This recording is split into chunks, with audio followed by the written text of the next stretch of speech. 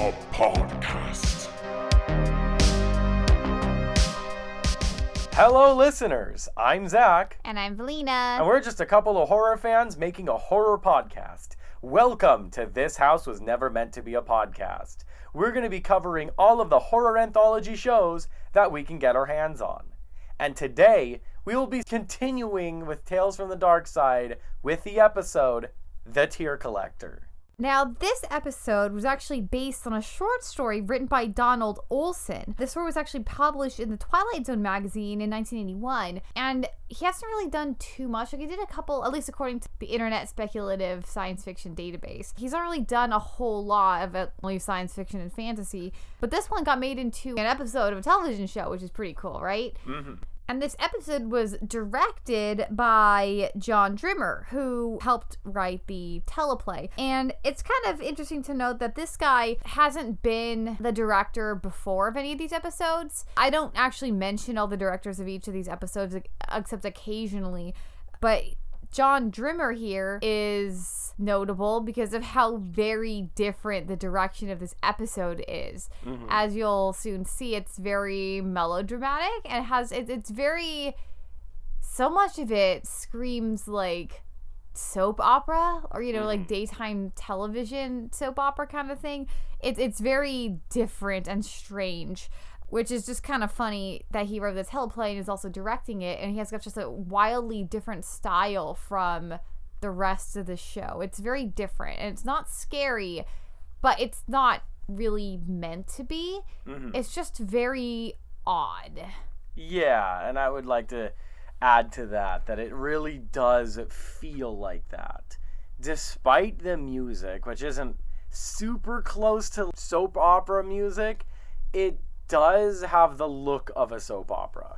Hardcore. Yeah, and so I've heard, I can't really confirm this because I've never really watched the show on television, like as it premiered or anything. I've ever really watched it on these DVDs, except for like 2 whole episodes I saw forever ago, and I believe they were part of like a rerun thing. But a lot of the music apparently has been replaced. Like the original music that it aired with is not the same music that they use on the actual DVD collection, which might have to do with licensing issues, which is very funny because there's a lot of times, this episode as well, where the music does not feel natural to what you're watching. I know a few episodes back, I want to say Mookie and Pookie, the music was very unfitting for what you were actually watching, and this one has it too. There's certain scenes where the music just does not match. And after learning that the music that they used in the DVD collection isn't the same as what they showed when it came out, it makes me wonder whether or not the music was actually more fitting initially. Because there's certain scenes, it's like, why the heck are they playing that music? And I guess it's just because they were playing different music and they wanted to use their own Tales from the Dark Side stock music, and they just threw that in instead, whether or not it was actually fitting for the scene and whether or not that actually changes what mood you're supposed to be feeling. Mm-hmm. So it's a bit of an interesting note. Yeah, so that is also one of the bigger gripes that I had with the episode, is randomly the music just isn't fitting. But knowing that that's not necessarily our version of the episode's fault, it makes me wonder what the music for this episode would have sounded like back in the day. That's fine, because we know exactly what kind of music it would have played, and it would have probably sounded a little something like this. Yeah,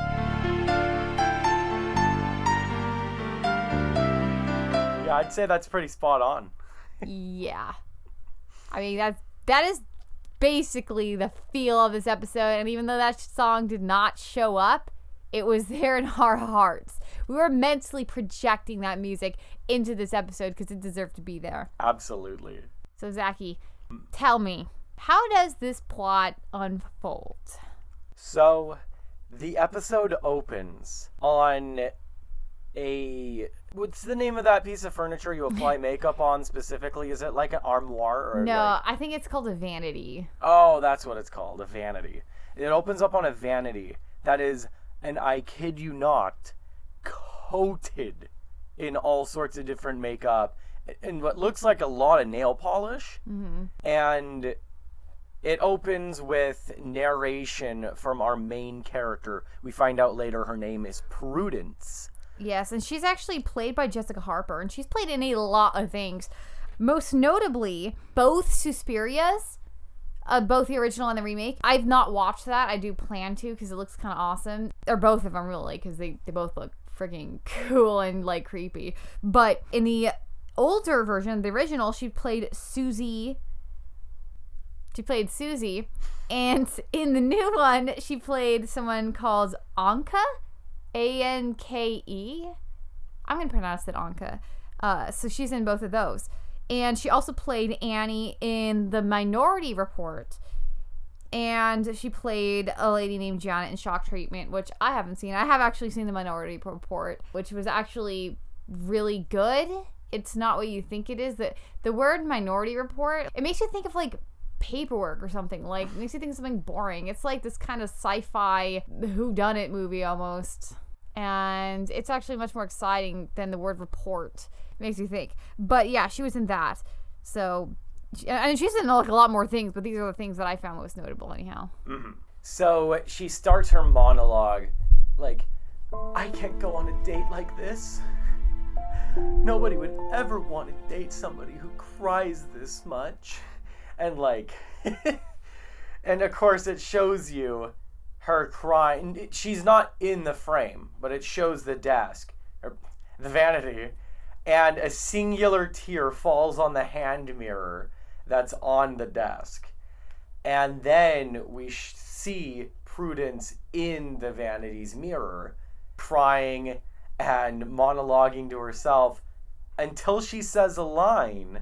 And then it goes back to her monologuing in her head again. Yeah, it's a really weird setup because then there's like, when it goes back to the monologue, it actually breaks to this kind of moment where she's walking around a bird cage thinking about how she wishes she could be happy, but she was walking around this bird cage and she's thinking about, and she's thinking about it even in her like little memory. She's not talking it loud. She's just thinking that some people are built different. They just feel too much.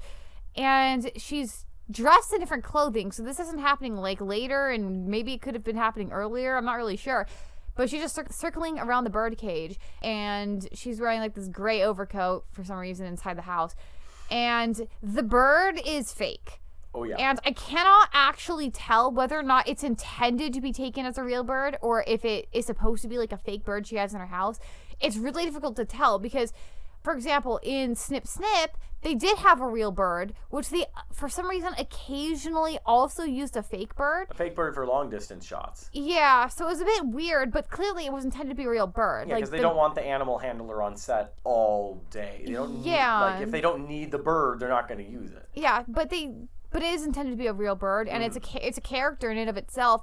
This bird is just used there for this scene, and it is not only just like obviously fake, but the bird cage feels obviously fake. Like, there's the perch that the bird is on is like got these like fake flowers wrapped around it that wouldn't really stay for very long if you had a real bird. I used to have a bird and he would tear at that. Like, there's no way. Birds are destructive. Yeah, he would just tear it apart because he can. And most importantly, though, there's no food or water in that in the cage. Like, it's just barren. Least realistic of all, the bottom of the cage is crystal clean. Yeah, so I don't know if it's supposed to be a real bird or not. So it's just kind of weird. It's just a weird detail, and I don't understand why they had a break to this scene during her monologue. She only says a few sentences before it goes back to her being on the vanity. So it's just very bizarre, a very odd way of beginning this. Yes. It is a very odd way to begin it, especially with such an important close-up on that bird when it is clearly not a real thing. Mm-hmm. Like, you can see the line where the head connects to the body, and you can almost see that there's a wire in that stand that it's standing on that allows the puppeteer to kind of turn its head. I mean, maybe they're trying to make some sort of a weird metaphor about, like, caged bird. But is a caged bird even really caged if the bird is fake? This is the show where we're going to be asking the hard-hitting questions. You didn't think you were going to be getting, like, a philosophy 460 class today, were you? But no. After she does her little monologue talking about, like, oh, that she was born different and maybe she was never really meant to be happy because she just feels too much. It's immediately contrasted by her roommate, who is, the best way I can describe it is she is fed up with this. Not to, like, an angry level, just kind of to a mild frustration. Come on, does everything have to be a tragedy with you? That is an actual line from it. That her roommate Gretchen, you also find out a little bit later, that's her name. She's the logical character in this, where everyone else is driven by irrational passion or whatever. She's just the one that's firmly planted on the ground, just thinking, you know? Yeah, like, on one hand, I would say she's kind of insensitive to her friend's depression. And that's weird. I mean, it's not really depression necessarily. She simply wants to cry 24/7. And I don't know if I would necessarily call that depression. I mean, maybe because she says everything's a tragedy with you. So all we see out of Prudence is that she cries all the time. But it's really hard to see much deeper than that. Like, she says she doesn't feel happy and she wants to be happy.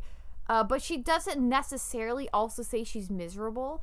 You know, it's odd. But clearly it is affecting her life. Like, she doesn't want to date people because she just wants to cry. She knows that people aren't going to like her if she's crying all the time. She has a debilitating addiction to crying. Yeah, it's more like that. Like, I don't know. It's just odd. I think probably it'd be logical to say she's depressed, but from what we see, an addiction to crying is what it actually seems like. Yeah, because, like, depression is being without energy, without the motive or want to be able to do anything because you simply feel like you don't have the ability to do anything. And that's not what Prudence has. Prudence seems to have more of an addiction to crying and possibly just feeling upset, and that just randomly happens to her and she cries a lot. But I feel like it's not necessarily depression, though that addiction seems to be getting in the way of other things. Yeah, and I think honestly the main reason for that is that we don't see any particular cause, and we don't necessarily see her ruminating on anything. You know, we don't spend a whole lot of time seeing her necessarily feel miserable, just crying and feeling bad that she is crying, but not feeling bad about anything in particular. Like, if you're depressed, you might feel really bad about yourself because, like, I have no personality or I'm worthless or whatever. She doesn't necessarily feel anything outside of the self-consciousness that she's crying all the time. But the crying in and of itself doesn't seem to have any actual source other than the need to cry. Yeah, it's like the chicken or the egg kind of dilemma, right? Like, did she start feeling bad and then started crying relentlessly and then that led into a cycle? Or did she simply cry a lot without being sad and then become sad because of how much she started crying, and then that just cycles into that? Yeah, so the episode in general doesn't really want to go too deeply into her psychology, other than her just a sort of broad idea of sadness in general. And I think that's actually intentional when you consider the episode's message. Yeah. But we'll get there. So Gretchen hooked up Prudence on a blind double date, which it's not explicitly stated that it's a double date, that the both of them are on a blind date. Gretchen is on a date at the same time as Prudence, but Prudence is on a blind date. So I'm assuming that Gretchen hooked Prudence up with a blind date, and the date is a double date. Yeah, because they're both getting ready. So Gretchen's also getting ready. She's trying to put her earrings on. She tells Prudence to put makeup on. She's like, hey, if you look good, you'll feel good. Which, I mean, that's kind of a good philosophy sometimes. They say, like, if you're feeling bad, dress yourself up and try to do stuff to make yourself, like, look better because you'll feel better. I'm not actually sure that's true. I've never once tried this for myself, but I have heard that before, so at least Gretchen tried. But yeah, it doesn't work because she just gets upset and She starts doesn't crying. try, though. That's the big thing. Well, she was sitting, like, at the vanity. She was just crying over all the makeup, though. It just didn't really work for her. She would honestly probably cry the makeup off, so it'd probably be best if she didn't put it on. Mm-hmm. I mean, unless she had some real good waterproof makeup, which I don't know if Gretchen has. I think there's a scene later on that proves she's got amazing waterproof makeup. But, yeah, so what ends up happening is that Prudence says, like, oh, I felt sad my whole life and yada yada, and then Gretchen tells her that, yeah, you don't have to see everything as a tragedy. And Prudence is like, do you think I like feeling like this? Yes! That is literally what Gretchen says. It's so mean. Like just such a mean thing to say. And of course, Prudence runs off in tears towards the bathroom, and Gretchen like gets all angry at her. But it's just such a telling kind of moment. Like, she's so fed up with her crying all the time and thinks she actually likes it. And it's, like I said, it's very mean. But on one hand, it's also kind of not funny on part of poor Prudence. It's just a kind of good way of showing how Gretchen is. Like, there's certain things that you can just do to set up a character, and that was just kind of a good one. I mean, brutally honest. Yeah. It's just kind of nice to have things set up that we can see it unfold ourselves, as opposed to like the last episode where we would just have the main character tell us what her personality was, as opposed to actually getting to see it. Please don't remind me of that episode. Yeah, I mean, they actually allowed us to figure it out for ourselves that they were on a blind double date, as opposed to somebody just blurting it all out in detail. Like, we actually got to infer that from how the both ladies were behaving, and the fact that one of them said it was a blind date. We got to piece things together with our 2 neurons. That's all we have left after that one. Yeah. So Prudence, time jump. Prudence is walking down the sidewalk in the middle of the rain, and there's this crazed homeless guy who's just digging through the trash, and that he knows what they're up to, and he keeps repeating, like, I know what they're up to. They know. And then she almost kind of glances at him, and he notices this, and he charges her. I see you looking at me. You think I'm crazy, don't you? And she's just very passively is like, no, get away from me. And I don't remember what prompts her to do this, what from what he says. But he says something. I think it's like, you want to help me, don't you? You want to help me, right? Yeah. And then she's just she like, just leave me pulls alone. out a wad of cash, and she just slaps it in his hand. Mm-hmm. It's not in her purse. It is a fat wad of cash that she had in her pocket while she was carrying her purse. I mean, it was probably in her wallet, though. Like, it wouldn't be completely... It was in her pocket. No, she pulled that out of her purse. She reached into her purse and pulled that out.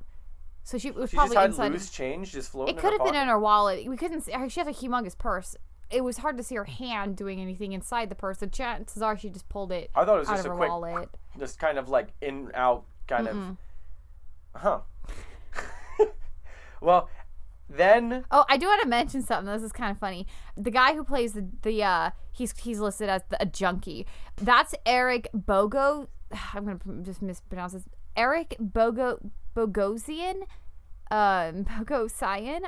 He's actually been in a lot of things. He was, I guess, Arno in Uncut Gems. He played in a lot of things like, I mean, he was even in Elementary, The Good Wife. He's been in a lot of things. He actually even played in Blade Trinity, which is a movie I actually did watch. So he's actually been in a frick ton of things for like a 2-second cameo in this. He has been in a ton.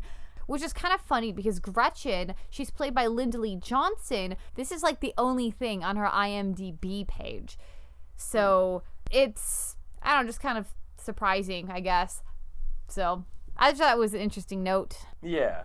And the homeless guy, and I love the double entendre of junkie.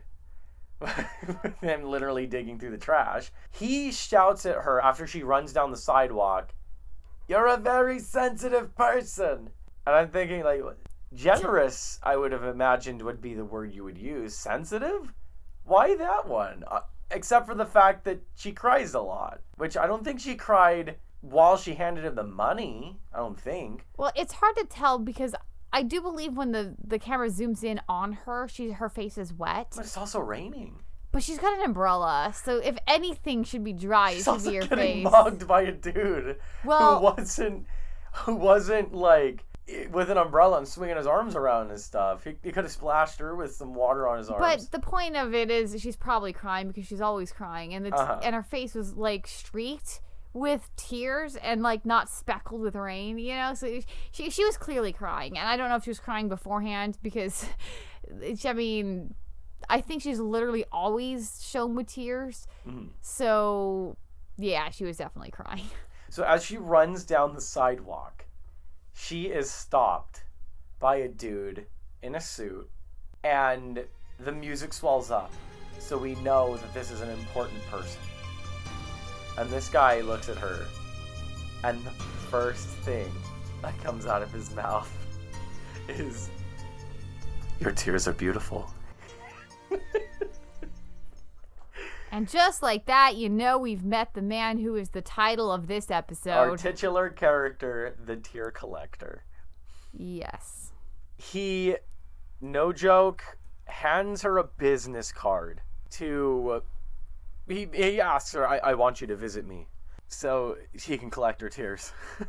As far as we know from the episode title. He doesn't explicitly state that, but we all know what it is. He's the Tear Collector. Yeah, his card says Ambrose Cavender Collector. 1 Wellington Place. And that's a fun little detail we'll get to really quickly with the location. He takes off in this... I'm surprised it's actually red, looking at the kind of color symbolism that's in the episode. But it's like a red 40s car, like similar to something Cruella de Vil would drive. And it has a license plate that reads Tears. And it's just Tears, like fully spelled, no extra lettering in there to make it 7 digits, like every license plate number. It's just Tears. And that's the end of that scene. And boy, does that leave an impression with the Tear Collector, just right off the bat. Just doesn't even say hi, doesn't even ask, were you mugged? Can I help you? Nothing. It's, your tears are beautiful. And that's just such an amazing conversation starter. Just an absolute icebreaker. Once you throw that question out there, you know them now. It's just an absolutely amazing way to start a relationship. He also knows her name. Oh! He calls her by first name the second he sees her. Which should kind of give you some kind of warning that something's up. Oh, so, also, and this is one important thing because I watched very, very carefully, he doesn't blink.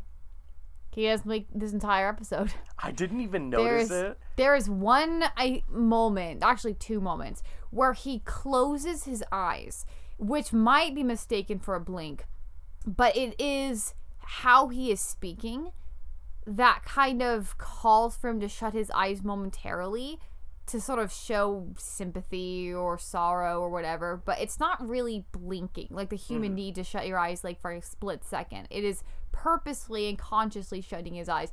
And in this entire scene, he does not blink. And it makes him very creepy right off the bat, even before you notice he doesn't blink, because she blinks quite a lot because she's always got tears in her eyes. Mm-hmm. So it becomes very stark contrast between the two of them. Definitely.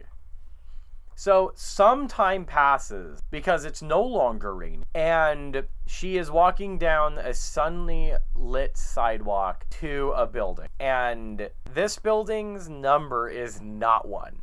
It's not 1 Wellington Place. There are 4 digits on there, and I think it's like it ends in a 7. You don't get to see the whole number, but it ends in a 7, so we know it's not 1. And this is one of the weirdest parts of the episode in a filmmaking sense. She knocks on the door, and she like kind of looks in, but there's curtains in front of the windows, so she can't really see in. At least I think they're curtains. They look like crunched up paper. Yeah, it definitely looks like crunched up paper. And hard cut to her being inside the building already. And considering everything else, kind of has a decently established scene of them being where they are, it's very odd that they didn't just show her opening the door and entering. That she just kind of apparates inside of the building with no, like, visual cue in. And I'm wondering if that's because that's not the same interior as the exterior. Quite possibly. We don't really see the outside of the building again. Yeah. Well, maybe once more near the end. So maybe there's some weird filming restrictions with that. But she goes to this place and she enters into this nice looking hallway with some like traditional Chinese, I don't want to say drawings, but art on the walls. And she finds this psychiatrist-like office with a big door that's very ornate. And it's got this very big frosted glass window that is just beaming with white light. And she goes up to it and tries to unlock it, and it won't budge. And then she tries to peek through the keyhole. And that's when the tear collector shows up. And he's like, it's in human nature to find locked doors irresistible. And she says, like, oh, I'm sorry, I just walked in here. The door was open. The door was open. And he tells her that he had been waiting for her. And she says, I don't even know why I came. And here's what he says in response. It is so bizarre and so creepy and weird. I actually need to tell that to you exactly. You're like a dear little girl lost in the woods. All you want to do is cry, isn't it? And it's like, what? It's like so insulting. Like, what an insulting thing to say. But he doesn't really say it in an insulting way. Mm-hmm. He's got this very bizarre manner to him. So even though that is, I mean, that sounds very insulting. On paper, it's insulting. I could just imagine, the bully from freaking A Christmas Story. You're like a little girl lost in the woods. All you want to do is cry, isn't it? Cry, baby, cry. I mean, just imagine that coming out of his mouth. That sounds like it would. But he says it like it's something precious. And that in and of itself is really bizarre and weird. Just very, very creepy in this sort of very soothing, non-malevolent way. Yeah. He just benevolently wants to see you cry. It's just very strange. As weird as that was to hear, it was even weirder to watch. Yes. So he says, like, oh, come with me to the sofa. And she goes and sits down. And he's like, it'll be more comfortable if you lay down. And so she lays down and he asks her, how long has she been so sad? And she tells him, like, all of my life. But I don't want to see a psychiatrist. I don't want to take pills. And he finishes her sentiment with, because you want to cry. Yeah, he's like, because all you want to do is cry. And he said, so weird, but again, he says it in this such an understanding way. Like, there's literally nothing wrong with that. And it feels like it should be insulting, but it isn't. And it just has such a weird feeling to hear him say these things in a non-insulting way. And then he's like, you're not alone, Prudence. And she's like, but I've always been alone, I think. Mm-hmm. And he's like, but you're not alone, Prudence. Not anymore. Not anymore. And then the waterworks kick up. And he says, tears are too precious to waste. And he like opens up this little box and he pulls out this ornate glass swan bottle, like a little swan vial. And he just quickly just rams that up to the side of her face. And he starts catching her tears like Missile Defense, that old Atari 2600 game. Where you stop the missiles from coming down. It's exactly like that. All of her tears are going down. He's just moving the bottle to catch them. And I find it pretty funny that she's just totally takes that in stride. That he just whips out a bottle and starts collecting the tears. Like she doesn't quite find it weird enough to say anything about it. Like, she just cries. And he goes on to say some weird stuff that the ancient Chinese believed that tears had brought man closer to divinity, I think, if I remembered that right. And that of all God's creatures, it is only man who cries. I'm going to spoil that right now. Sea turtles also cry. They're like the other animal that cries. Just as a fun science fact of the day, sea turtles cry to get the salt water out of their eyes. Do they cry out of sadness, Saki? What animal cries out of pure sorrow? Except, dogs, which will also cry when they're sad, just not actual tears. Yeah. And that kind of at the end of this session, he tells her that he knows the magic of tears. And then it cuts to after the session, I'm just walking down the hall, and that she says, like, oh, I feel better, but why do you do this? And he basically responds to that with, like, oh, I am just somebody of service.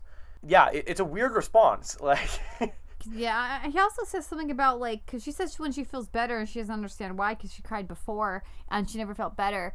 And he says it's because she didn't hate her tears. Mm. Which, to be honest with you, kind of makes a little bit of sense.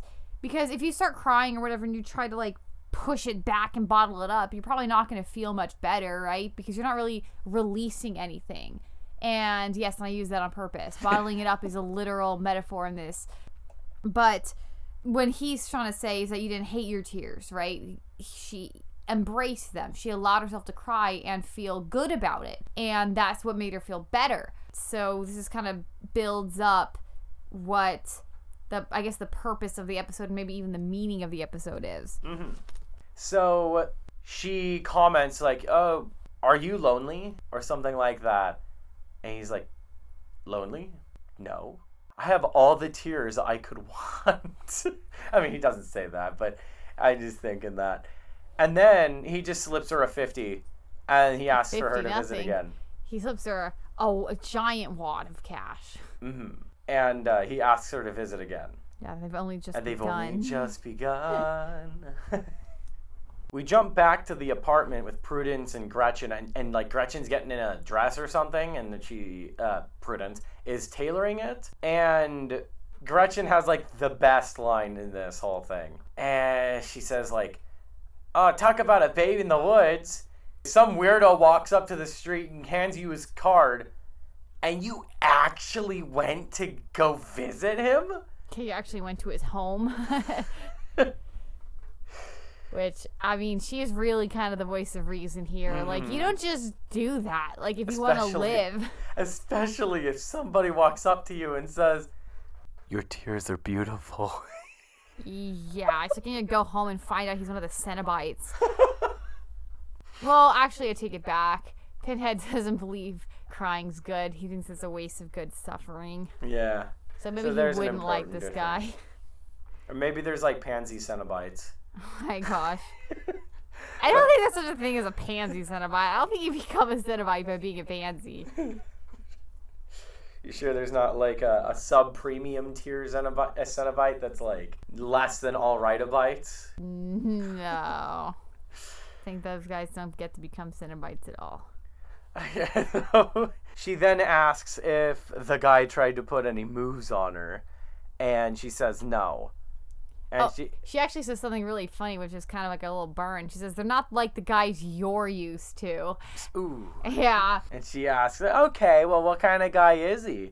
Like Omar Sherry or Bela Lugosi?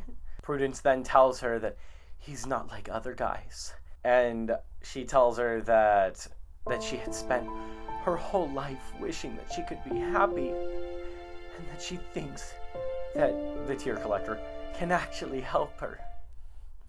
And then we cut to the bottle like half full, and I think in universe that's supposed to be mostly full, because when it's actually full, it's not much fuller than when it's half full. So I mean, visually half full. They don't fill it up to the brim. Well, he actually says your bottle's almost full, even though it's like barely half full. So that's how we know it's almost full in universe.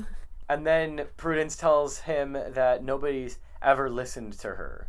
And she asks, why is he collecting the tears? And he responds with something like, once the bottle is full, you will be ready. And she's like, what? He responds that when the bottle is full, you'll be ready to smile and live once more.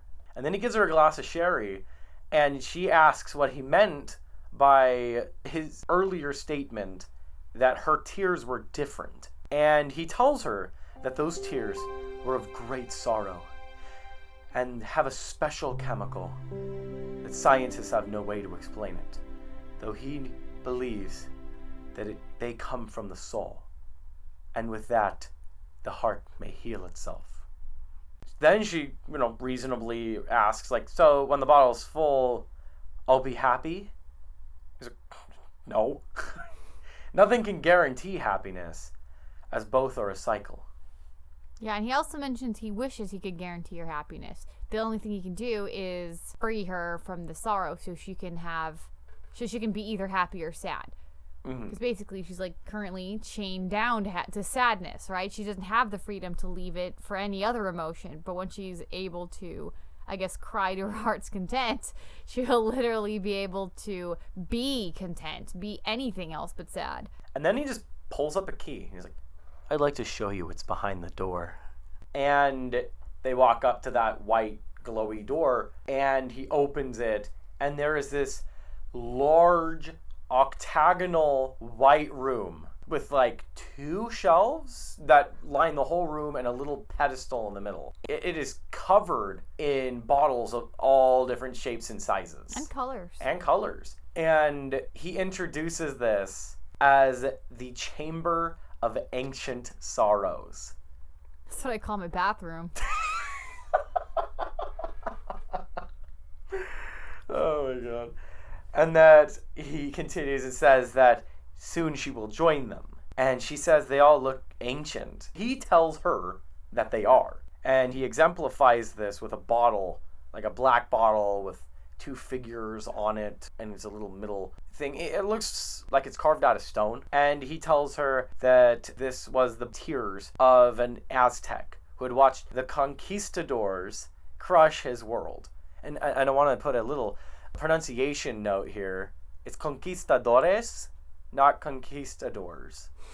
Okay, just to throw that out there. It's conquistadores. So then he moves on to another bottle.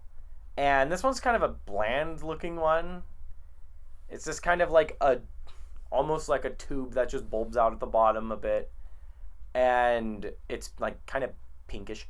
And he says that this was the tears of a Confederate mother whose son never returned. And then he tells her, after she asks, that he has been doing this for a very long time. And she asks, why is there an empty spot? And he's like, oh, this is where yours is going to go. I feel like you kind of glazed over that for a second. She asks, how long have you been doing this, considering he just mentioned an Aztec boy as well as the mother of a Confederate soldier. And he says, I've been doing this for a very long time. And that, considering the Aztec head, that's a very long time if he took the tears himself. So he's implying here, and she doesn't even bother to question it, she just rolls with it, that he's basically immortal. Mm-hmm. Because if he collected those tears himself, he is immortal. He lived forever.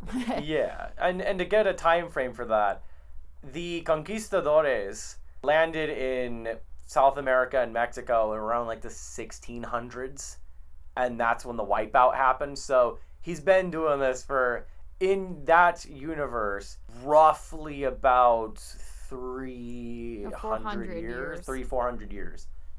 Well, because it's 1600 plus 400 is 2000. I guess you're right. I jumped up to the 80s. I'm thinking about today. Yeah, it would be about 400 roughly now, but yeah, then he's still collecting his tears. So then we jump back to the roommate painting her toes and pointing out that I was like, oh, is he giving you flowers now? And Prudence is like, no, I just wanted them to brighten up the room. And she's like, oh, are you falling in love? And Prudence is like, so what if I am? And then Gretchen spills nail polish on a bunch of magazines. She's like, ah, boy, and reaches into a drawer to grab tissues. And she pulls out a fat wad of cash. This is some bread right here. Gretchen starts counting the money, and it's $500 $100 in 80s money. They're all $100 bills. Yes. And she's like, hey, what are you doing for that guy who's you're constantly visiting? And Prudence is like, nothing. I'm just crying for him. And then you can kind of see in her face like, oh yeah, that is kind of weird, isn't it? And that's pretty weird. Yeah, it's really funny, her kind of discomfort as she sort of thinks about what she does for him, and then saying it out loud, this kind of discomfort where it's like, yeah, that is really bizarre. It's a relatively short scene because like shortly after that, we're cut back to the tear collector in the Chamber of Ancient Sorrows, and he's got one of the vials, and he takes the lid off.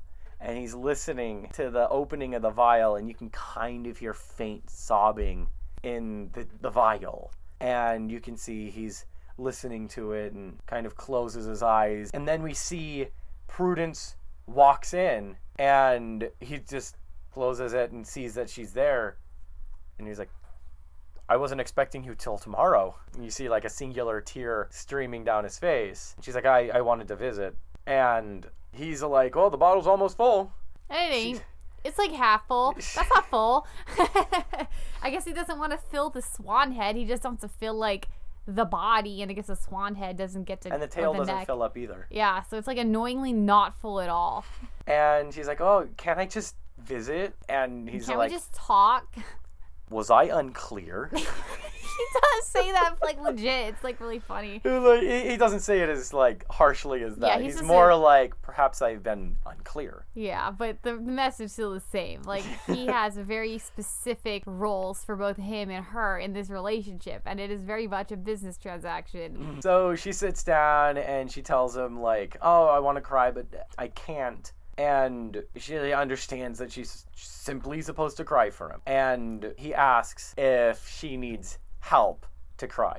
And she's like, yes, I would like to get help to cry. And like, maybe they're thinking like, okay, maybe he's gonna like pull out a picture of a sad dog, or maybe he's gonna like twist some skin on her arm or something to get a tear out. He leans in and he kisses her on the lips and backs up back to his original position. I mean, I would scarcely call that a kiss. It's more like he just kind of barely pressed his mouth against hers and quickly pulled back. Looking like he might have just kissed a cactus. It's that look that he might have contracted cooties. Yes. He was not very pleased with this. He might have started crying. And she stays kind of static face, but a face of shock. And tears just start streaming down her left cheek, specifically. That's the only cheek that cries in the whole episode. Yeah. And they don't show her eyes while this is happening. It's just like her cheek. And you know it's because there's streaming water down there so they can get those exact tears. That's why. They got the intern with the eyedropper dropping them down. That's why you couldn't show the eyes, because they're not coming out the eyeball. And he is quick with that swan bottle, and he's just catching them all. And he backs out and he's like, it is full. And he puts a little tiny glass lid on there that barely sits in there snugly. A cute little baby cork. It's not really even a cork. It's like a glass cork. She is like, you kissed me. And he's like, yeah.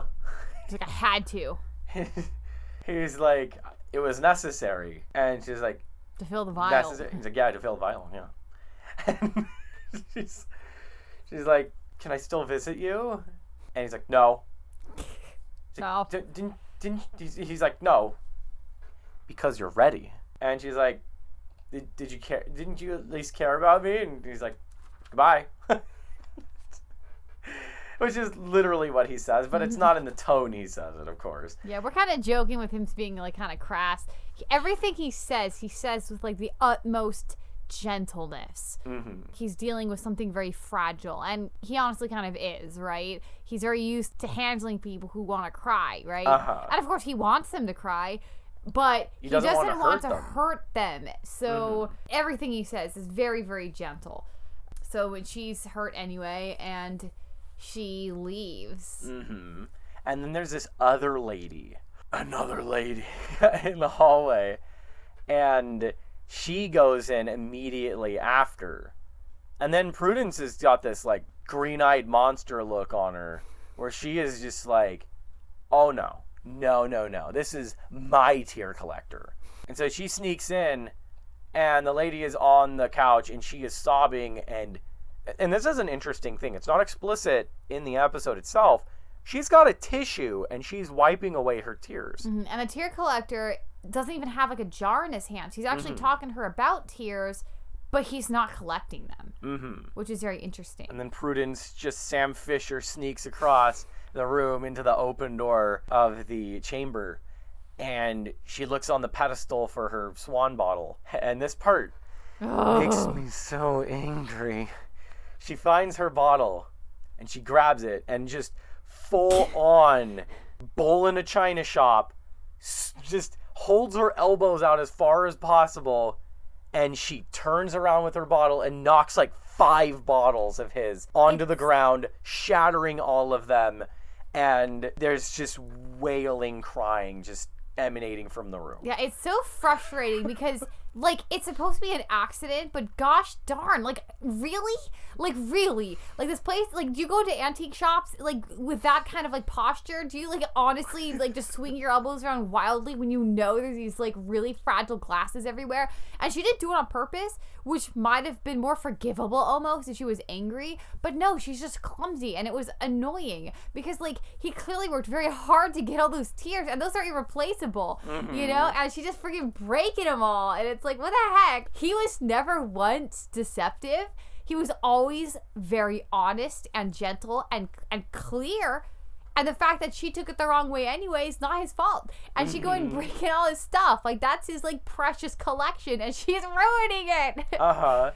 And then, when she's all upset from, like, hearing all the tears and she's scared and whatnot, she backs up and knocks down more of them. And these are, like, ornate bottles. Like, this is like some Avon bottle like stuff, you know? This is some pretty cool looking stuff, and she's just knocking them over like a bull in a china shop.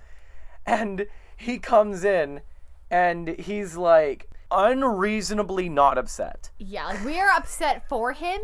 He comes in there and he's completely unaffected by the destruction of his collection. I mean, maybe he's not completely unaffected by it, but he's certainly not showing it. And he actually specifically seems more upset over her actions as opposed to the damage to his collection. And when he sees her in there, he actually says, "There's too much sadness in the world already. Just let go. Leave me and my tears." So he's not actually mad at her. He's just upset that she won't let go of her emotions. That she literally went back for her tears, for her sorrow. She's not letting go, and he wants that more than anything, is for her to let go of her tears. Yeah, so really the motive of the tear collector isn't so much to have tears, it's to remove them from others. Despite the fact that he clearly takes pleasure out of his collection, like he goes and listens to the tears and it makes him sad. So he does actually have like a personal pleasure that he takes out of it. But he's not so harmed by their destruction as he is by their inability to let go of their own sorrow, which is pretty interesting. We'll probably discuss this more in depth a bit later as we try to figure out what Dear Collector actually is. And so she runs into the hall and she kind of stops at the door when he pops out from the office. He literally stops her at the door. She's about to leave, but he chases her down. He says, "Wait, tears are all I can take from you. You must forget me." And then he allows her to leave. And she like runs down the stairs outside and runs into the street, and immediately a taxi almost hits her, and she drops the bottle and it shatters on the floor. And seeing the bottle drop and actually shatter on the floor and seeing how much tears are in there, it's like watching a water balloon pop. Like, it's an insane amount of water. Yeah, she seems to notice this too. She's looking down at the shattered glass and the huge puddle that formed, and is like picking up the pieces. She's like, "My tears. All my tears." And the taxi cab driver comes out and he's like, "Oh, sorry, ma'am. I guess I didn't see you there." And it's like, You didn't see her there. She literally jumped out in front of the car. You are not at fault, taxi guy. He basically asks her, like, oh, did you break something? She's like, yeah, it was a thing. He's like, oh, could I replace it for you? And she's like, no, not really. He's like, oh, what was it? He's like, yeah, this is gonna sound a little crazy, but it was a bottle filled with my tears. And he has a smile on this whole time, but you can see there's like a flash of concern on his face. Like, your tears? Like, what?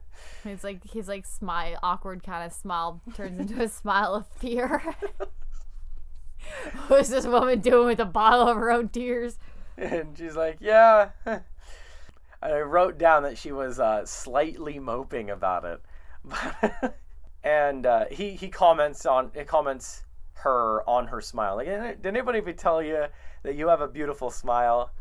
And she's like, yeah, no, not in a long time, no. Not recently. Not recently. Like, seeing as I feel an entire jar of my own tears.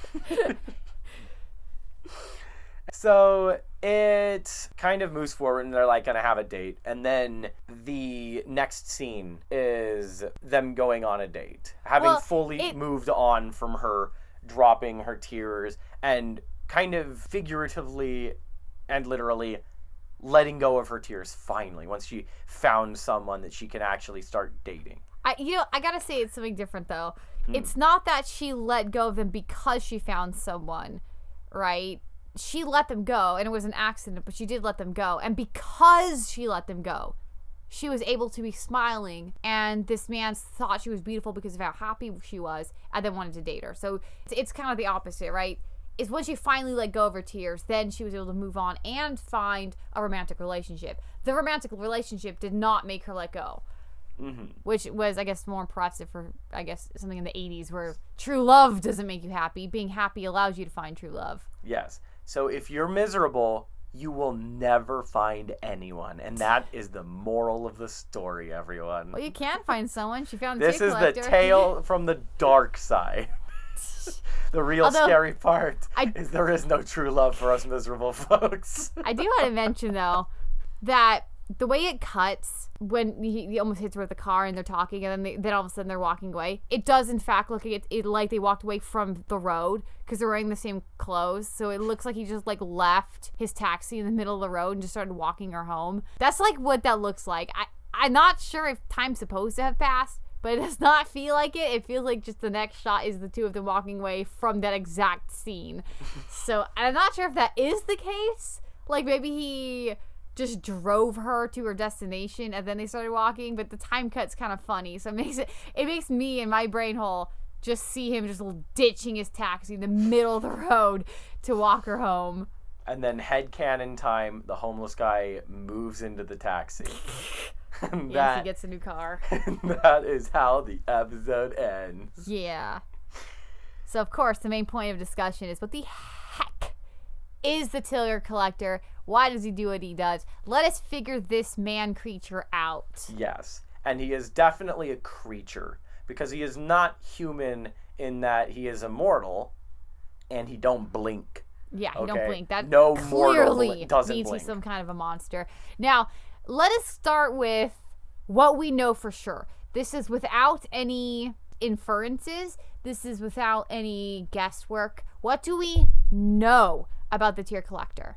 He doesn't blink. He, on his free time, listens to the sorrows of others. He has an intense interest in other people's tears and their sadness, and believes in a lot of philosophy around tears and what the philosophy of tears making mankind special. Also, we know that despite, or maybe even because of, who knows, his ability to feel people's sorrow through their left behind tears, that this seems to be the kind of reasoning behind collecting them. Or perhaps, again, and this is perhaps an inference, so I'm going against my own thing here, but that seems to be his point of enjoyment of the tears themselves, that he can, in his free time, listen to them and cry over them. So I guess just to cut down into what we know for sure, he does in fact listen to the tears and cries because of them. We also know he does care about people because he said to her that he wished he could guarantee her happiness, but he cannot. So we know that he does have good intentions towards the people he helped. He does in fact want, and this is what, if we believe in his words, because he doesn't seem like he's a liar for any reason. There's never been a time he was proved wrong or proved to be lying. He seems to be a being of his word. So he does seem to wish well upon his clients, or whatever you might call them. So what can we say about the Tear Collector? He's benevolent. He perhaps feels sorrow vicariously through them. Because here's one thing. We don't know anything about his own emotions. We know he does wish good things. But he, on the other hand, does seem to love tears. He likes sorrow. Now, why does he like them? Because we see him going out of his way to listen to them and cry himself. So does he enjoy the feeling? Why does he do that, do you think? I'm going to go on the major theory that I've been working on since I first watched this episode. And this is going to sound a little out there, but I feel like I have enough evidence to this to actually be supported by a lot of small things in the episode. I believe that the Tear Collector may actually be some kind of an angel. And I feel like this is kind of supported in many different ways. His advanced age of basic immortality, essentially, where his divine duty is to collect tears. Being an angel, they're not necessarily known to be highly emotional, and that he has a lot of philosophy about the importance of man above other animals being in tears, and that through tears he's able to feel what humanity feels vicariously, which he doesn't seem to generate emotions of his own. So that, with his immortality, seemingly inability to blink, except of course to emphasize a message that he's trying to say, his relentlessly soft tone that he takes, and him just magically showing up and knowing when her she name. needed him. He knew her name And knew her name beyond all reason for him to know so. I do know he also seemed to know a lot about her before. Like, he asked her how long she's been sad, but he also seemed to know everything she was feeling. Like, when it comes to emotions, he already knows that about her, and was able to pin it down even when she didn't 100% realize that herself. Yeah, like the whole, you're not alone thing. That's something that he just throws at her without any indication from her that that's something that might be hurting her. And not to mention the fact that he knew that giving her a kiss would cause her to cry. Because, I mean, I would think that wouldn't be a natural idea. Like, I'm going to make this person cry. Let me kiss them. That doesn't seem like that would be a logical step for any normal person to take. Unless, of course, you're a strange being who knows somebody's emotions thoroughly, that he would be able to guess or simply know that action would cause exactly that response. So after a little bit of digging, he is Cassiel. Yeah. Straight up is Cassiel. Yeah, it took 5 seconds to Google it. First of all, okay, I mean, I had to know. We did a lot of work. Yeah, we did a whole 5 seconds of Googling. Okay, his name is Ambrose Cavender. Okay, Cavender's a weird name. So it's Ambrose, I don't know what that means, and I honestly don't really, usually It's the when name I hear... of a writer. It's the name of Ambrose Bierce, right? He, writes a bunch of horror stories. Every time I hear the name Ambrose, I just think it's a reference to him. But more importantly, his last name is Cavender, which, according to, Baby Namespedia, Cavender straight up means an emotional woman. So, I mean, he himself is not an emotional woman, but apparently he's helping all these emotional women in the episode. So that's something clearly there for that reason. He's named himself to his target audience. Exactly. Those are his clients. However, the fact that he's Cassiel is, I think, rather evident. I looked in Wikipedia, which told me actually basically nothing, but looking up on this site called mythology.net, I'm just going to read it because this is literally him. It's insanely fitting. Yeah. Okay. This is the patronage section of the mythology.net, the Cassiel Archangel. Okay. Castiel is the patron angel of all manner of overlooked people or those in weakened states. These include orphan children and the enslaved, the poor and downtrodden, those who are oppressed by others, the oppressed, and those who have been unjustly persecuted. As a patron angel of the downtrodden and oppressed, Castiel's influence can be seen and felt when someone is at their lowest ebb. When an orphan feels like there's no future, he will whisper that they are not alone. Ding, ding, ding. Yeah, that would be like the Aztec boy he mentioned, the one who would be orphaned, and he saw the conquistadores destroy his entire world. When a parent loses a child and cannot see beyond the tears, Castiel will intercede to help wipe them away so they may see to the next day. That would Confederate mom? Yeah. And finally, when a person feels there is nothing at all left to live for, Castiel lifts them and bears them forward. And then it continues to say, as a flawed species, mankind needs the love and support of Castiel, and he shoulders our burdens for us until we can carry ourselves again. The last one might be the main girl. That's just the plot of the episode. Yeah, that he's literally helping them. So if this is supposed to be Castiel in general, then without him being named Castiel, the tear collector is Castiel. He is him. So the idea that he's an angel was very clearly, I mean, not clearly implied, but he's so bizarre and ancient. You can't help but think he's probably some kind of an angel. Yeah, and the Chamber of Ancient Sorrows is like a very angelic looking room with like a Greek pillar in the middle and just this Apple Store white room with all of these different bottles of sorrows.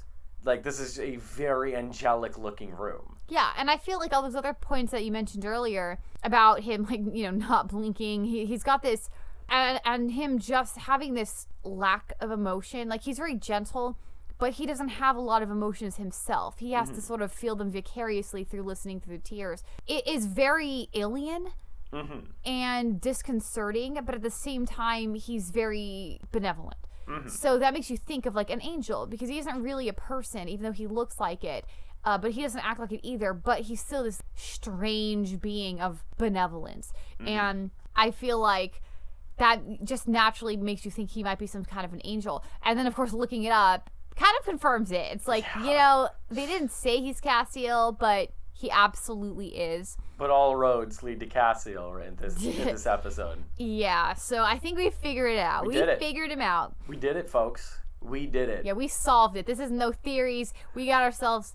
This isn't no hypothesis. This isn't no hypothesis. This is an actual theory, and we have some real good evidence showing that this man, this Ambrose Cavender, this tear collector, is in fact Castiel, the Angel of Saturday, the Angel of Tears, which, I mean, is actually one of his other titles. Another thing actually going to the fact that Castiel is So let's just pretend all the episodes take place on Saturday.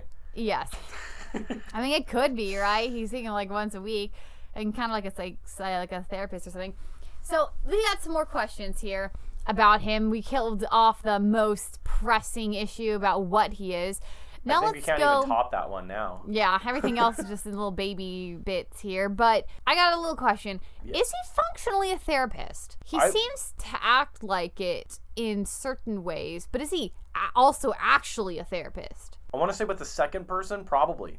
Because what I'm thinking, we noticed, of course, and we mentioned, is he's not got a jar for her or a little vial. So is he just acting as a therapist for her and not collecting her tears? Because it seems that there's specific tears he wants to collect. Because even though that the Chamber of Ancient Sorrows is big, it is also rather empty. So you would think if he had like clients constantly that he was seeing to, that he'd be having just jars and jars and jars and jars of tears. So it seems that he collects special ones. And I'm not sure if maybe that woman wasn't the kind of tears he wants to collect, or what? Why he's not collecting her tears? Maybe he already has that kind of tear. Maybe she has a specific sorrow to her that he already owned. Or maybe she's not ready yet, because she did have a tissue. Maybe she's still trying to hide her tears, right? I don't know. I mean, he was pretty quick to collect her tears. Like, literally the first time he got her in that chair, he already had that bottle at her face. So I'm going to say the more likely scenario is her tears were not ones he needed for the collection. Whether or not he needs them now because of how many bottles were destroyed, who knows? But he was also talking to her about tears. So quite possibly he didn't have the same kind of conversation with this new lady that he did with her, where he didn't quite convince her about these tears yet. Maybe she needed more convincing to cry into a jar first. You know, like that may work for Prudence, but perhaps it doesn't quite work for everyone else. It kind of surprised her with that bottle, though. But she didn't do anything about it. She may have been surprised, but she was perfectly fine. She took everything in stride. No matter how weird things got, she was like more or less okay with it. And it helped her fall in love. Yeah. I feel like that kind of, besides how bizarre that is, you can kind of see it though, right? Because she does feel like, because her biggest obstacle to finding a man or even wanting to pursue a romantic relationship to begin with was the fact that they wouldn't like her for who she was, because she really defined herself around her sorrow. And you can see that in the beginning monologue, that she thinks she's built different. So she wasn't really meant to be happy. That's the way she is. She's defined herself by her sorrow. And that's why it was so hard for her to let go. Because that was her. And the tear collector, his goal was to make her let go of the sorrow, which she couldn't do because she defined herself by it. That was her. It wasn't just a problem or something that she could let go of. It was a part of her. And that's why she fell in love with him, right? Because he very seemingly, very clearly liked her for her tears. So she saw him as liking this part of her that she saw as unlovable, right? So the fact that he loved her for that made her fall in love with him. But of course, that wasn't at all his goal. And he told her that at the beginning, that he wanted her to be free of the sorrow. He told her that, like, at the beginning. So clearly, he wouldn't love her for the tears he wanted her to not have anymore, right? He just wanted her to be better. And honestly, I don't even think he can feel love. Not in that way. Not unless he can put it in a jar and, like, listen to it. But that's not his job. No, it isn't. It's not his desire. It's nothing to him. He's a tear collector, not a heart collector. Exactly. He's not Cupid. So, yeah, I think odds are he didn't collect the second girl's tears because he didn't need them. Because he is a tear collector. And I feel like those tears that were in the bottles were all unique tears that he got a hold of over the course of the years. Well, I don't know. I feel like it's still weird that I feel like there should be more. Oh, yeah, there should be more. But then again, we don't know how limited the budget is. There could have been hundreds in the short story. True. And they're like, we can't afford that many Avon bottles. Yeah. So it's kind of odd. Like, it's possible that he is going to collect that other woman's tears at some point. Just he hasn't worked her into doing so, because I think she came in there like holding like a towel, like a handkerchief or a napkin or something in her hand. I can't quite remember. I feel like he would have swatted that away and just. But he's not going to force someone to be uncomfortable, right? No, I know. So it's quite possible. He would have just told her the same thing he told Prudence, which is like, just don't fight your tears, just let them flow. But see, he was. Right as she snuck in, he was kind of talking about tears being a good thing. So I don't think he was able to broach that topic quite yet, which is why she was crying as a normal person would, which is into a tissue and not into a bottle, right? So I think he might have been after collecting her tears, but just hasn't gotten to that point. Just after Prudence leaves, you see him just wringing out the towel to get the tears. Gosh, like friggin' Mason Verger. And it's funny, despite the fact that we already know he's Castiel, he's a good person. But straight up, he is like an actual mixture in the way his mannerism is, the way he speaks, and the way he behaves. He's like a mixture of like Mason Verger, of Hannibal Lecter, and Lord Lost. Except all three of these horrible villains come together and make an actual like angel. To clarify for the audience, who is Lord Lost? Okay, Lord Lost. If you have not read Darren Shan's wonderful and very gory and brutal young adult series, The Demonata, he's one of the best characters in it. He is the main antagonist, and he is absolutely just the greatest character ever.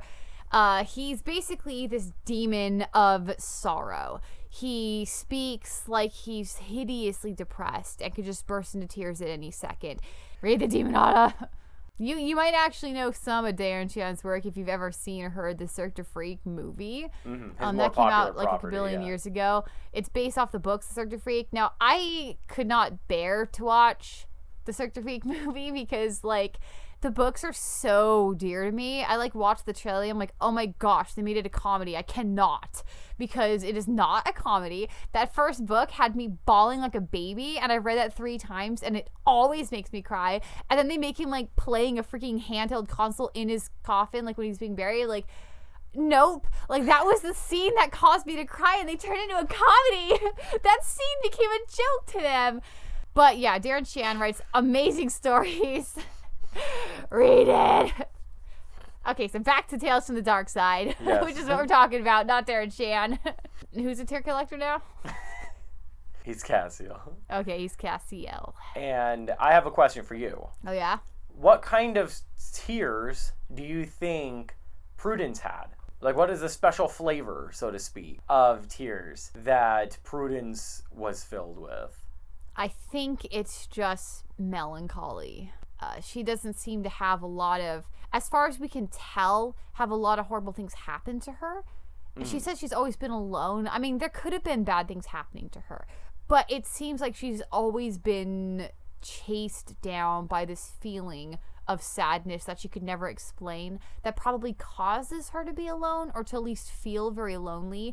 And I think that, well, for one, could also be what drew the tear collector to her, right? He is also like the angel of like loneliness. You know, he goes after people like that. Not goes after like he's like a monster, but he is drawn to people like that, who need a shoulder to cry on, who need company, who need someone to care for them. And I feel like for her, it's just that kind of almost causeless melancholy that she can't ever seem to shake, to the point again where it became a part of her own definition of herself. I feel like if there was an event that caused that, you would probably have a before and after, right? There'd be the me before this happened, and then the me after this happened. And you may think this is the new you, but it's not necessarily the true you, right? And she doesn't seem to be like that. So I would believe that's the flavor of her tears. Although if I was to put an actual flavor, I'd probably say they're a bit flowery, because the entire episode, she has got a motif of flowers. And this is probably an interesting thing. I'm not really sure what it necessarily means, but the color scheme, which of course does have a very obvious meaning, is how she grows from being sad to being free from sadness. Now, she starts off the episode wearing this dark blue dress that's also covered in flowers. Like I said, she's got a very strong flowery theme, but it's a dark blue dress. And she's wearing that same dress when she meets the tear collector. When she meets him the second time, she is wearing a light blue button-up shirt and a dark blue flowery skirt. And then later on, and during her second session with the tear collector, this is when she's feeling a lot better. The jar's half full. She's wearing a blue dress with these weird like reddish or orange flowers on them. So, like I said, strong flower motif. But now, this is the important part. When she is putting, again, flowers in her apartment, real flowers, as opposed to the framed ones, maybe this is part of the flower motif. You have the dark blue with the flowers, like she wants to be happy, but she isn't. There's the blue underneath. And then you have all these pictures of flowers decorating the walls of her apartment. Some of them are literally blue flowers. Yeah, they're blue flowers, but they're also not real. They're frames. They're unattainable. And then when she's starting to feel happier, when she says, oh, she might be falling in love, she's putting real flowers out, as opposed to these fake ones, these ones that are not real. She's putting real flowers up. And her dress, which is also flowery, is now purple. It is not actually blue. And notably, she's happier. And finally, when she goes to see the tear collector for the last time, she is no longer wearing blue. She is wearing a very light lavender. And her scarf that she is wearing is, it's almost like abstract flowers. So they're not as defined as previously, but they're still kind of a flowery look. But I do want to mention too, besides this sort of growing out of the blue, is that she doesn't go into a very bright, happy color like yellow or pink. She's wearing purple, which is a mixture between red and blue, right? So it still has this possibility of blue, but it isn't blue. It's still on the cool spectrum, but it is not fully out of the blue yet. Exactly, but it's now a mixture. She's reached that point that the tear collector had mentioned, and it's the fact that happiness and sadness are a cycle. So quite possibly purple can represent being in the middle of it. You can now tip towards sadness, or you can tip towards happiness if you want to paint happiness as red, or pink even, and mix it with blue, you get purple. So she's in this kind of neutral zone where she's no longer sad but isn't quite happy. She has the potential for it now. So that's kind of like an interesting theme with her coloration. And of course, I'm not quite sure such a thing exists for the Tear Collector. He often wears a blue suit with a red tie, but he has also been seen, like in one scene, wearing a gray suit, which are kind of sad, maybe drab colors, because we've also seen her wearing a gray overcoat. So I guess gray can also be associated with sadness, but he is not himself sad. He has to kind of make himself sad by like listening to the tears, but he seems to be perfectly content with his own lot. He is helping people be free from their sadness. So even though he's associated with sadness, he is not lonely or sad. And I think as an angel, he doesn't necessarily have the capability of feeling those things. He just has his duty that he performs. So yeah, that's one notable thing about Prudence. And of course, I think it would be imprudent for us to sort of not mention the meaning of her name. Prudence means the ability to govern and discipline oneself by the use of reason. So someone who is prudent is going to use wisdom and their rationale as opposed to emotion, right? They're not going to be governed by that. And it's funny that she's named Prudence because she's very much controlled by her emotion. She's crying all the time. She defines herself by the fact that she's crying. And most of her decisions are based off of the fact that she's crying. Like, she doesn't want to go on dates because no one's going to like me because I'm crying all the time. So she doesn't actually live up to her name. At least maybe not until the end. Right, where she actually lets go of her sadness and starts making decisions based off of, I guess, simply not sorrow anymore, Yeah. Whether or not she becomes prudent, I don't really know, but perhaps that's just the opportunity to gain that prudence and live up to her name. While hilariously enough, you have Cavender. Which is more fitting for her. Exactly. So he's kind of the prudent one, and she's the Cavender, but he helps her become more prudent. And finally, I think it's important to dig into the actual symbolism of the jars of tears. Now, this is a kind of a tricky thing because presumably when his previous clients cry into these jars, they are freed from their emotions, right? So you have this idea of bottling up emotions being unhealthy for you, right? But here, this man comes in and he does the bottling, and yet this person's still free. So he's taking these tears away by himself bottling them up. And again, he can dig into them and cry himself. So it's like he's taking people's bottled up emotions for himself. Now, that helps others. However, it doesn't quite help Prudence, right? She feels better throughout this whole process, but she doesn't let go because she wanted him to like her like that. Because again, I think this has to do with the fact that she defined herself by her tears. So even though they were taken away from her, she wanted them back, right? But in the end, she wanted to keep them. And that's why he asks her to let go. He doesn't say give those back because ultimately he doesn't want them for himself. Like, he clearly uses them in his collection, and we've seen the fact that he does not seem to be upset at them being broken. Even though we are upset at them being broken on his behalf, he's not himself upset.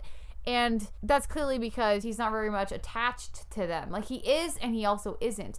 But the biggest problem is the fact that she's not letting go of them. He doesn't try to take them back from her. He just asks her to let them go.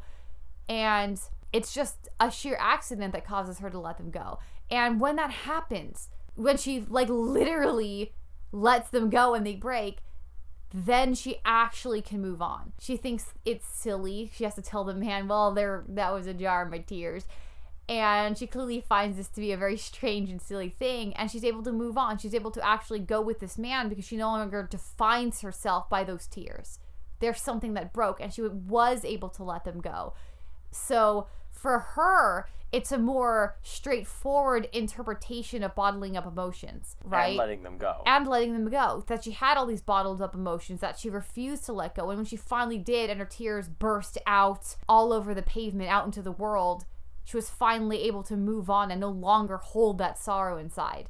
And that also brings up an interesting point involving the tear collector, and that him being a shoulder to cry on, he might be, bottling up other people's emotions, and that he himself, in theory, might be also bearing all of this misery that other people are dumping onto him in a kind of figurative way. Yeah, or even a therapeutic sense, right? Yeah. I mean, a lot of psychologists or psychotherapists do themselves need therapy, because sometimes you can't shoulder everyone else's miseries alone. You have to be able to deal with it yourself. And if you can't handle that, you have to see someone else who can, right? So there are, in fact, chains of psychologists and therapists like that. So people have their therapists and stuff. Everyone needs like that support. But of course, the tear collector has no support. This is his particular area of expertise, and It's what he's made for. yeah, it's what he's made for. So he presumably does not need someone else. It is his own personal, hopefully, pleasure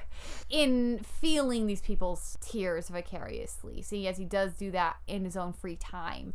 So we at least hope that thing brings him some sort of joy, because after all, he is doing a good thing. No matter how bizarre and strange it is, he is helping people. So And he's giving out a lot of money for it. yeah, he's There's that. paying up the butt for it. So yeah. And that's another thing too. This is my very last question that I have. Where in the heck does he get all that money? I have no clue. Maybe he gets a lot of government grants, and he just hands them out because he doesn't need to eat or anything. I guess a penny saved is a penny earned. Although he seems to have a nice place. So He spends it all on the rent, and what he doesn't spend on the rent, he just hands out. But see, he seems to be spending more than he's earning. So how in the world does he have such a nice car? Is it just because and now, is this money real? Do you think he actually makes this money? Do you think he actually works as a psychologist? Well, I don't think he's handing out Monopoly money, but I do think he is giving out actual money. He might be working as a therapist, and that's where all the money's coming from. But and then in turn uses that to fuel his tear collection. See, it's bizarre because he did pay her to go there. So I'm feeling that perhaps if he works as a therapist, he's probably paying his patients, right? So Maybe. because he paid her, and she was making a lot of money by going to visit him and Yeah, crying. but she was giving him her tears. Yeah, but that's not money. He's not selling those tears unless Mason Verger is buying them. No. He is buying the tears. Yes, but my question is, where's he getting the money? He's not making money by buying Possibly from things. his patients that are going to him for strict therapy. But see, that's what I'm sort of wondering. Now that I think about it, I don't think he would. Considering who he is, I don't think he would take money to make people feel better. And I think that's the point of him giving her money, is that it is his job to make her feel better. It's his role. It's his function. I don't think he would take money from other people. Maybe he's got a 2-in-1 system going on, Get money from the therapy and then give money for the tear collecting. And I don't know. That's kind of it. He might not be charging a lot for therapy. And what little money he does get, he spends a little on Sherry and then a lot of it on the people, but I don't know. You know what? that's a difficult one because they don't address it. Yeah, because he's clearly supposed to be rich. I mean, he wouldn't just be giving out that much money, but who the heck knows? You know what? He's hecka old. Maybe he just invested in Microsoft, right as they came out. Or war bonds or something. Yeah, Microsoft didn't exist at that point. He could have invested very strategically, maybe, in order to make as much money as he has. Because I kind of think that I don't think he works for a living. You know what I mean? I don't think he has time. So yeah, I think I'm just gonna go and say he probably invested his money just very smartly, maybe with his, I don't know, angelic superpowers. He just knows what to do, or maybe just money comes his way. Who knows? Maybe he finds out that information from the other side and knows how to place bets really well, the odds. I don't think he'd be gambling. Yeah, that'd be a bad thing. So, Valina, how many teardrops would you give this episode? It's so weird. I feel like it's such a weird episode. Like, Yes, it is very weird. And I feel that adds to the charm of it. I feel like I kind of want to give it like a 3.5 stars, but I do like the attention to detail with the whole Castiel thing. Like, that's very obvious. And I do like the sort of like the color themes happening, but it's also so weird. Like, I don't know. It's not at all a scary episode, but it feels like it has a lot of thought put into it. Yeah. Because it's like, then I think of, who did I give 4 stars to? Like, what is it up against? Like, I guess the odds had 4 stars. Inside the Closet had 4.5. In the Cards had 4. I'd say it's on par with those. Maybe. It certainly ain't worse than any of those. I guess, but I mean, the odds had bigger problems than this episode did. I guess. That was when I initially thought I was having a 3.5 stars. I don't know. It's just so oddly melodramatic. Mm-hmm. I don't know. I straight up think I'm going to just be a jerk here and give it 3.9 stars. It's just you doing our boy Castiel that dirty? It's just so... I mean, maybe I'll want to go back and give it more. I just feel real weird about it. It's just so odd. Like, I'm not sure I could give it a full 4 stars. I mean, like, I feel like the weird acting, like, it all fits it. But, like, I don't know. It's just so strange. Everyone is so odd. I feel like I'm going to give it I gotta go with 3.9. It's just so strange. I just don't know if I can put it up with the others. It's just so weird. Yeah, I'm not gonna lie, it is weird, but I feel that makes it highly enjoyable. And I, for one, would highly recommend this episode. It is definitely worth a watch, and it is definitely a fun one to watch. And even more so if you've seen the rest of the series and know what the general tone is, so you know how jarring of tone this one is. It feels like it's oddly abstract. I don't know. I think it's just the way they act. Like, everyone is so... I'm not going to say bland, but they're so... I don't even know how to describe it. It makes sense for the tear collector to be behaving the way he does. And the girl, honestly, I feel like when it boils down to it, it's probably the acting that gets me most. And it's not necessarily the fault of the actors. It's just, I want to say how underwhelming they are. You know what I mean? Like, they're, I mean, not that the situation calls for them to be any different, but, like, I just don't know how to describe it. It just feels somewhat underwhelming. You know, I would actually be totally down for a remake of this story with Mads Mikkelsen as the tear collector. Because I feel like his performance in Hannibal is eerily similar to the tear collector. They have the same manner of speech. Like, this is Exactly. like they almost have, like, the same accents, almost. Mm-hmm. You know, like, the tear collector is, like, has the same accent, but just a longer distance. Like, if he has the same, what accent is he supposed to have? A Danish? I think. Lithuanian? I can't remember, because technically speaking, I think Mads Mikkelsen is Danish, but Hannibal Lecter is supposed to be Lithuanian. So, I don't know. I'm just going to go with Danish, I think. So, Valina, what kind of madness can we expect in the next episode?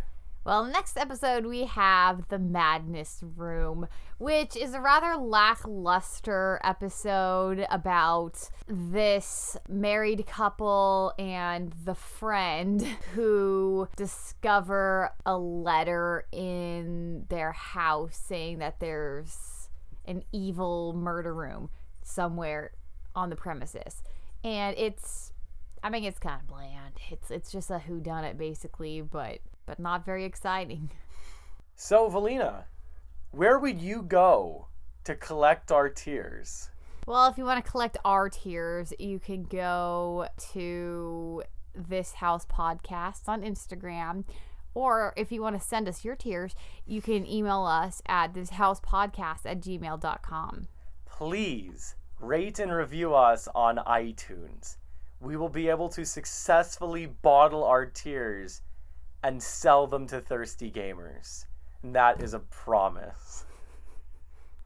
That's all for tonight's episode. So, listeners, before we sneak into the Chamber of Ancient Sorrows and start smashing everything in sight, get out of our house.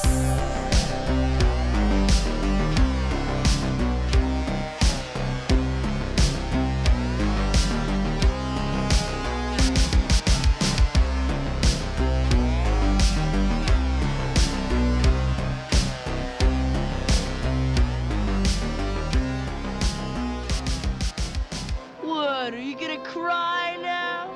Come on, cry, baby, cry for me. Come on, cry.